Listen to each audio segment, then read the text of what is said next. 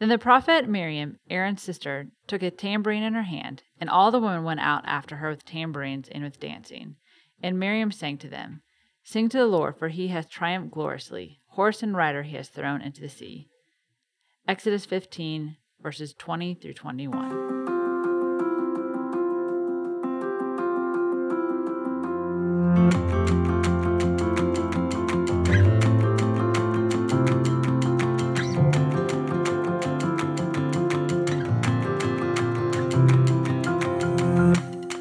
Hey everybody, I'm Chris Dowd. And I'm Reagan Gilliland. And this is Off Script, a podcast where every week we take a deeper dive on last Sunday's sermon, talk about the theology behind it, and get a chance to discuss anything that ended up on the cutting room floor. And we are talking to Reagan Gilliland about her sermon for the first time since a March podcast, right? So this is first time we've talked about yours. I mean, you've preached. This is the second time you preached since back from maternity leave. Correct. But we weren't doing podcasts in July. We weren't. So let's have you share with the gentle listener what it's like doing the discipline of preaching with three babies. Not three babies. Not three babies, but three children. Three but kiddos. A baby, for sure. An infant who may or may not be sleeping through the night. Definitely not sleeping through the night. Not even a little bit.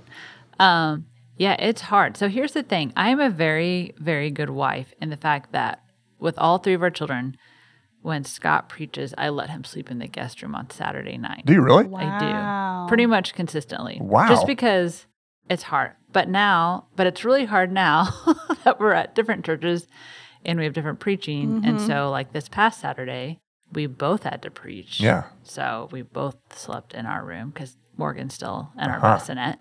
But there's no relief for Mama at this point. So yeah. Okay. it is a struggle, especially because he's just not sleeping like at all. And so Sunday mornings are very chaotic trying to get out the door. I am thankful Scott's schedule, he doesn't have to really be there that early. Right. Like ours is more pressing because we have a sound check at 8, but he helps me get them ready and out the door and loaded. So I'm thankful for that. But it is chaotic. I was so tired on Sunday. At 8:45 or like at the end of the day? At the end of the day. Okay. Although I feel bad. And the thing is, I hope people know that I have had a baby recently because a lot of Sundays I'm yawning up there when you're preaching. And it's not that I'm bored. I try to hold it in. I do all the tricks of like, goodness. I look away or, I try to. Smile yawn. You smile yawn. Yeah. I mean, I do everything I can to, I'm like, how does this look on the live stream when like the pastor's up there just yawn away? Unbelievable. Will you note that, Alex, for the camera purposes? If she's yawning, she definitely needs to not be on camera. Right. Now, you could do who gets the guest room based on congregation size. Yes, I could. Or that you I'm could like, play that card I on 'em. preach 3 times. You only have to preach once. Right, exactly. So there's you got a couple of trump cards there. At this point, though, the baby still needs me. So Yeah, all right. But It's got a Red Bull and so it is hard. I think I was more tired this Sunday than I was that first Sunday. I don't know. I was really excited for this Sunday, but maybe I was more excited last night because I'm like, oh yeah, it's back. I'm back in the rhythm. So Amped up. I had so much adrenaline. Well, I mean, sleep deprivation is cumulative. So there's that too. There's compounding. that. Yes. Yeah. All right. So any fun Morgan Mac stories to share with us? Well, he's just getting real chunky. And so yesterday I was able to put him in a bumbo seat. Did you have this? Oh, yeah. I love the bumbo seat. So he can sit up now. It's just easier to like read a book to him and play toys when he's not just like on his back. How do you spell it? What kind of seat? Like the squishy seat? Yeah, I think it's bumbo, isn't it? Bumbo? I honestly thought it was bimbo, but that's probably not right. I don't know. Now that you say it, Oh, now this is like a mandala effect. I don't know I don't know. what it is. Either way, they're great. So, to the sermon. Okay. Set the stage. Week 2 of the series. Where Yes. are we in the series? What are we trying to accomplish in the series? What was your task in this particular sermon? Well, the title was Deliverance. So you picked our kind of titles, which you don't usually do. So this was kind of a first. So I had this like... Was that helpful or not helpful?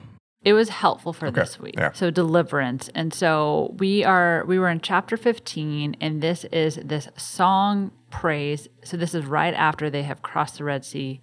They are safe now. The Egyptians have been washed away. And so it's like this explosion of emotion kind of because they've just come out of this very stressful, chaotic moment. Yep. And so that's where we are in the story. What's coming ahead is all the other stuff that we kind of know about Moses. But the big event has just happened, I guess. So Ben made a joke about deliverance, like a banjo solo, because of the deliverance thing. Yeah. But there's actually a Hamilton reference as well. Do you know what it is? I don't. And I'm going to be very disappointed if neither one of y'all know it. If Blake was here, You don't like Hamilton? I do like Hamilton. Okay. Blake, listen Alex, to it. you like Hamilton? Okay. It's in Hurricane. Okay. I wrote my own deliverance. Oh. Yeah. What I thought you were saying that there is a banjo reference in No, Hamilton. no, there's deliverance. you didn't Deliverance. you don't remember that song? I was like, what? No. That would be awesome. Anyway, so it's the moment after. So we've gotten obviously past the call of Moses, past the confrontation with Pharaoh, All the plagues. Passover, and the actual moment of salvation. I actually want to jump ahead to 1430. Yeah. So that verse stood out to you as you were preparing, even Yes. though you did the 15th chapter, right? Correct. Or most of the 15th chapter. Yeah. So what is it about? Can you read 1430? Yeah. And then I can read tell me what you think. 1430. So 1430 says, "Thus the Lord saved Israel that day." And it goes on to say, "From the Egyptians, and Israel saw the Egyptians dead on the seashore." Nope. But I kind of focus on just skipped thus- that part. I know, but I just put, "Thus the Lord saved Israel that day," because I thought it was really. And thing is, it actually, and this is going to sound like I'm sucking up, but it was after we had our one-on-one last week when we were kind of workshopping my sermon, and you're like, "Well, this is like a really important part of the story," and I was like, it's the story. it's the part of the story. And I was like, Yeah. "Oh yeah," and you're like, "Well, I mean, it's like God saved them that day," and I was like, "Okay," and so then I went and looked, and I was like, "Oh, there it is." So yeah, that's a really, really powerful statement that God said, "I'm going to deliver you. I'm going to do all these things," and then it's like, boom, I saved you. Yep. So while we're on this 1430 thing, I mean, it's not uncommon in sermons for you to include some other scriptures. And I know that's a very important exegetical approach, but tell us why. Why is it important? What comes before and after? We're trying to teach our congregants, everyone listening, like not to just pick verses out. And I think a lot of people have grown up doing that. Yeah. And so we're trying to, as you've talked about, Methodists, we're pretty intellectual. We really like to learn. And so we want to teach them as much as we can. And so to better appreciate or know what's going on, you have to know what comes before and what comes after. That's why you don't pick up book 3 in a series. Like you don't pick up 3 in Harry Potter. Like you got to know what comes before. Yeah, unless you're Heather Hall and you didn't know there was a 1, so you buy Ashley 2, and then she's really confused. And then she goes back to 1 and really understands, and it goes well. So there you go. Yeah. Perfect example. I also think, especially when we're dealing in the Old Testament, people don't know that as well. And so it's really important to kind of do background and then what comes next. Also, I just think as we sometimes focus too much in New Testament and Jesus, like it's really important to know what happened before. Like what has been building up to this point of Christ coming to us. And so I think that's why it's really important, especially in this, like how God has been one that is saving like continuously, kind of like a little bit. Wait, a little bit. Why are you hedging on that? Well, that salvation is kind of this. Sometimes we just think as salvation is like the salvation is when you say yes to Christ on that day, but salvation is kind of this. We believe in this like saving grace is active, just like we believe that the Holy Spirit is active and moving, and we're being sanctified and all that kind of stuff. So that, I guess. I mean, we do call it our salvation history. Yes. Yeah. So it's not like God only ever saved on the cross. Correct. So who is Miriam? Okay. So And why should we care about Miriam? And she only gets 2 verses there. I mean, like, is it really that big know. a deal? Is she that big a deal? right? Ladies, women. So no, it is really, she doesn't talk a lot. There's not a lot to her, but it's interesting when she first appears in chapter 2, Stephanie pointed out in her sermon in Modern, her name isn't there. It just says sister. We don't even have her name until until later on. I meant to go back and check that actually because Yeah. Have you? Is she right about that? Actually, I wasn't sure if that was just a common English Bible or if that was really. No, if I'm that pretty was in sure because I RSV think too. I went back and looked too after I listened to her sermon. Let's see. Because as she said that on Sunday, because I had the pleasure of listening to both of y'all, you at 8:45 and Stephanie at 11. And when she said that, I'm like, is that? And I had just read it. So chapter 2, verse 4, his sister stood at a distance to see what would happen. Okay, this is the power of like reading into things because I just read Miriam into it. Yeah. So we don't know if he has more than one sister. Yeah. But we just make the assumption that that's Miriam. Okay. Yeah. Because then she's usually always addressed as Aaron's sister, but not Also a little weird. but not Moses' sister. Because and then Stephanie explained that whole thing too. Or was that you? One of y'all said like she's referred to as Aaron's sister, but since Aaron is Moses' brother, that makes Yeah. Stephanie did that. That was Stephanie. So yeah, so we, for this sermon series, Back to School, we're always trying to focus on a male and female character. Yeah. So Miriam was the most fitting because although she doesn't say a lot, she is featured. She's mentioned in Numbers. There's she is mentioned a little bit, but she doesn't, there's not much action. It just says her name kind of. And you're like, okay, but who is she? But it is interesting that they call her a prophet because it's a pretty powerful title, but we don't know of anything that she actually really does. Right. That's interesting. So there's got to be more there to the story Yeah. than made it in the text. Correct. Okay. So one of the things I loved most about your sermon was that you did a really nice job unpacking the role, the importance of the role of these nameless midwives. Then you kind of extrapolated that to the unnamed heroines in Scripture. Just, some of them, or some that don't have a very big role. Right. But yeah. Yeah. So why do you think women go unnamed? And then when they are named, why do they have like 2 verses? Because it's a really patriarchal society. And All right. so, So unpack that. So what is that? yeah. Does that mean that that's the way God feels about it? No, because when you read in, if you actually read or pay attention, you're like, actually, these women are really powerful. And so clearly God uses women and calls them and uses them as prophets. And then even there's not debate, but, Paul doesn't want women to preach. But then you name these other women that he did use. So you're like, okay, so which one is it? And you're like, no, women were powerful and they were used to speak and spread the gospel and do things, but the way that it was constructed and written down kind of hides them, puts them at the end, like as almost like a footnote. Like maybe no one will notice that a woman actually did something, and let's highlight what Moses did, And it's just an unfortunate thing because most likely if men were writing a majority of this, that they just left out women some. So I've heard somebody say, can't remember the context specifically, but that women were truly the first witnesses of the resurrection because that's too scandalous to have included unless it was really true. Right. Like you wouldn't have told the story that way Right. Yeah. as a first century male writer unless everyone knew it and you couldn't avoid it. Yeah. Right? So do you think we could do a whole sermon series on unnamed heroines in the Bible? Oh, for sure. I think so, yeah. I heard this sermon once, so I can't take credit for it. It was looking at the story of feeding the 5,000, and the pastor talked about, what about his mom that packed the boys' lunch that morning that made it all possible? So things like that where it's like, it's not even really mentioned, but okay, who made it possible for like all these stepping stones? Again, that's why you kind of got to start at the beginning and not just jump in the middle of the story and think you know what's going on. You have to go back. So this is probably an obvious point, but why is it important to tell those stories?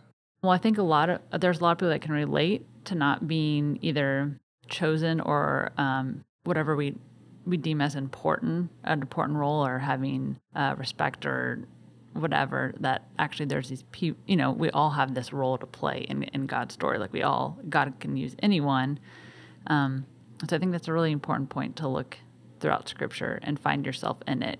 They're like, hey, I may not be the one that's leading, but I'm the one that's packing the lunch, or I'm the one that held back these people so that person can go to battle. Like, I don't know. There's just so many things that we forget. Like, it takes everybody to make all this happen. So then, specifically in this story, you asked the rhetorical question, how did this moment of deliverance even come to be? And then you say it started with some brave and courageous women. So why does that matter? Well, I just think it's interesting that they were the ones that stood up to Pharaoh first. Yeah. Like, that's pretty big. I mean, they had no power. They had no status. They don't even have names.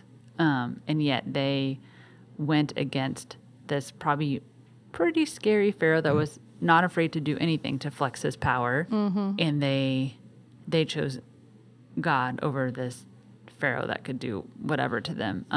The midwives. The midwives. But then there are more Yeah. women and that at the beginning of that story. Because brave and courageous women would include the midwives, and then who else made Moses' story possible? Yeah. So Moses' mother was in that camp 'cause she hid Moses. Yeah. And then Miriam, the way that she makes everything happen, like the fact that she's the one that suggests to Pharaoh's daughter, like, well, how about you do this? Mm-hmm. And then let me go get my mother to still, like, And then Pharaoh's daughter yes. defying her father's order. Yeah. Right? So, which I didn't mention really her. And so, so yeah, that's like all these women that were defying against the power. And I think that's pretty radical. Yeah, seriously. So one of the things that the midwives thing I found really compelling. And then another part of your sermon that I found really compelling that I hadn't really thought of until I heard you talk about it was just how chaotic it had to have been for 600,000 men plus the women and children to this point about muting the voices and presence of women. How chaotic it must have been for after 430 years of slavery, all of a sudden they're delivered in this miraculous way, but just how chaotic it must have been for them in this season. Talk a little bit about that, and then that leads to this moment that had to be a moment of celebration. Yeah. So I've referenced Exodus 6 in it. When Moses first tells them, it says that the Israelites, they would not listen to Moses because of their broken spirit. I thought that was really heartbreaking that they just had, they really had, I feel like, no hope. Their spirits were so broken. They couldn't even process that they could actually be free. It just was so out of their minds. It was so, yeah. And to the point of the importance of not just reading the passage you're reading. Right. Right? Yeah. So you've got these people that are just in disbelief, and I'm sure this is me putting some of my own spin on it, but I imagine probably some of the rulers, officers probably had teased the Hebrews for yeah, we're totally going to free you. Just kidding. That kind of back and forth. And they maybe had gotten an idea through all these plagues, well, maybe now we can go. No, we can't. Oh, maybe we can't now. And so they probably, when it finally came, who knows how they delivered the news. I don't know if it was Moses and Aaron running to if there was a leader and say, okay, we're going. This is real. This is happening. You have to spread word as fast as you can. And just how they had to run and find everyone. Like that, when you think about that many people. It's like the British are coming kind of moment. Yes. And some people saying and no, you have to get up. Or get your stuff. Let's go. Get your stuff. Right. Those that were elderly and couldn't move fast. Those that had ailment that couldn't, you just think about all things you'd have to get people up and moving quickly. That's really stressful and scary. And see, this is such a foundational story for our Jewish brothers and sisters. This is the story this is when Israel becomes Israel, right? And it's a story that's told every year at Passover. It's just so central to Jewish identity. It's oftentimes lost on us. It is. Right? This is not our defining moment, even though it kind of is deeper in our history. And so, so then God delivers on the promise of deliverance. Yep. See what I did there? Yeah. I doubled it up. Yeah. No banjos required. No banjos. And then probably to the point you make in your sermon, Miriam breaks out in song. Yes. But canonically, in the way it shows up, it's sequentially in the 15th chapter, Moses sings first. Yeah. Tell us about Miriam's song. And then I feel like you kind of pulled your punches with Moses. You're like, sure, the guy gets credit for the song that the woman sings, right? You were a little bit more gentle. If I sing it louder, they'll hear it. Kind of like they talk about in staff meetings, not here, but a woman says something, but then a man just says it louder. Right. Oh, Jim, good point. And it's Susan's like a meme. Susan's I already said. That's what I just said. That's what I feel like this is happening in this text. I pounded on the desk and said it louder. Right. You were very careful in the sermon to give appropriate credit to Moses. Yes. But scholars really do believe that it was Miriam's song. Yeah, because you're why is she just repeating the same thing? That doesn't really make sense. And so, I think scholars believe that she was the one that broke out in the song. And because it was common that the women led the singing and the praise and stuff. So it makes sense that she probably sang it first. And then it was just expanded upon. And it was probably expanded upon by a later editor, right? Yes. Who, in telling the story, Moses is the hero of the story. So you expect him to have this leadership role, even though, ironically, he's not the well-spoken one in the story by his own admission, right? So I would really encourage people to go back if they were in if they were in the sanctuary and got a chance to hear your sermon on Sunday, going back and listening to Stephanie's take it just expands on these same ideas in a slightly different way. Why does Moses come first, and why does he get, what would it be, 85% of the airtime? Because they didn't want women to have too much, I don't know, but it's too much airtime. But it's important to note Mm-hmm. the origin of that celebratory, like the women in the story, culturally speaking, would have been the ones celebrating the victory. Correct. Right? I love that. So chaos followed by deliverance, like in quick succession. Then we're going to go to Sinai or Mount Horeb, going to get the law while Moses is waiting, or while Moses is on the mountain and the people are waiting. Aaron's going to have this really sordid golden calf incident, and we're going to talk about the aftermath of that coming up this coming week. You did say that Miriam shows up in Numbers? Yeah, there's a really quick where Aaron and Miriam are like, they're it's when they get leprosy, I think, don't they? Like, because God gets them out of them because they're bickering about Moses. Yeah. So she's mentioned like briefly there. As having leprosy? Okay. Her and Aaron, I think, both get it. I think. Don't quote me on that, but I think that's what happens. Okay. Yeah. Right. So do you think every once in a while in kind of popular literature or whatever, is there a book about Miriam? I don't, like, just on Miriam? Not that I know of. Like some fictional Yeah. Kind of like fictional history or whatever? yeah, kind of like a Or not fictional, historical fiction, that's what I'm trying I to say. think that perhaps, if I remember correctly, there is a portion of Inspired that maybe talked about Miriam. maybe. Because I'm really fascinated by her. I mean, I'm fascinated by her role in Moses' initial deliverance, and then by her role in leading the people and celebrating, and the fact that she's called a prophet. That's kind of out of left field, right? Because we haven't seen any of that to this point No. in the text. But clearly, something in the memory of Israel held her in that regard, and so there must be some Yeah. backstory there. Man, I'm gonna have to watch The Prince of Egypt with that in mind. That she's meant to be a prophet. Like I don't remember that being highlighted Yeah. in her role, but she does speak a lot of truth to the Moses character in that movie. I mean, Prince of Egypt. she's older, obviously, but I'm like, did she make it to the promised land? Right. Yeah. That's a good question. You know, you don't know. Which is, it's an important issue to wrestle with.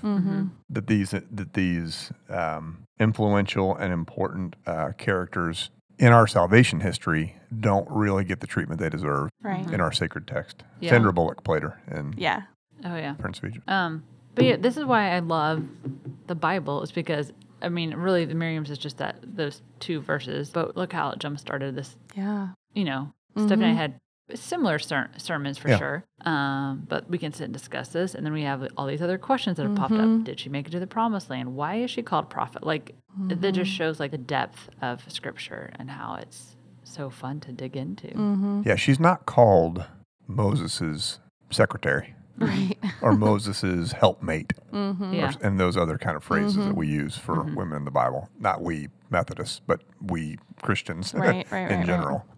She's a straight up prophet.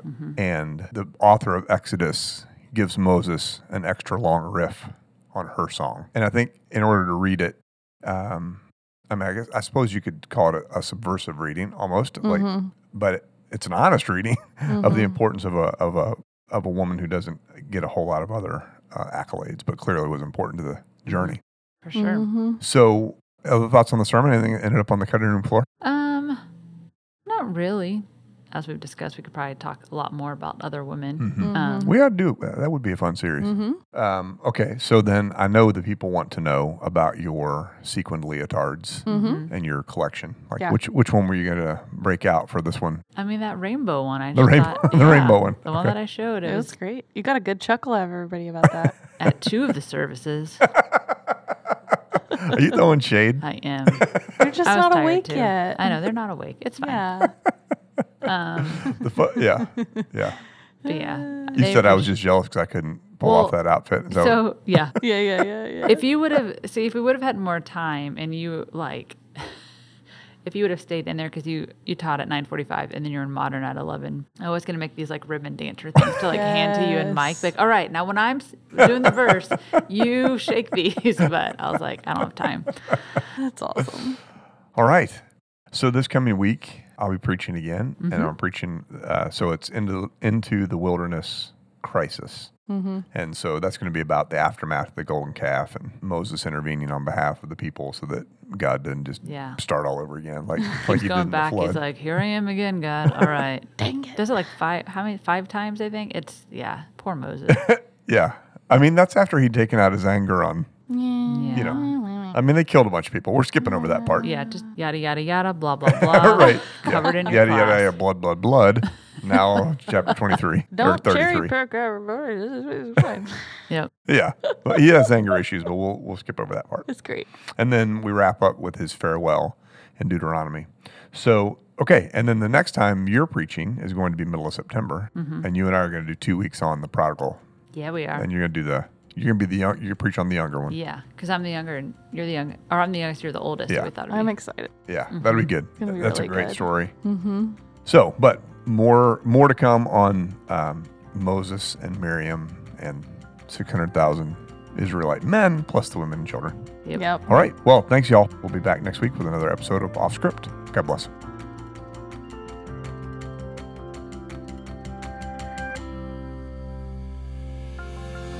Thanks for joining us for this episode of Off Script. It was hosted by Reverend Chris Dowd and Reverend Reagan Gilliland. Produced by Ashley Danner as a part of the Christ United Podcast Ministries. You can visit cumc.com/podcasts in order to see all of the series we have available. Like, subscribe, and follow us so that you don't miss a single episode. Thank you for supporting us. Have a great week.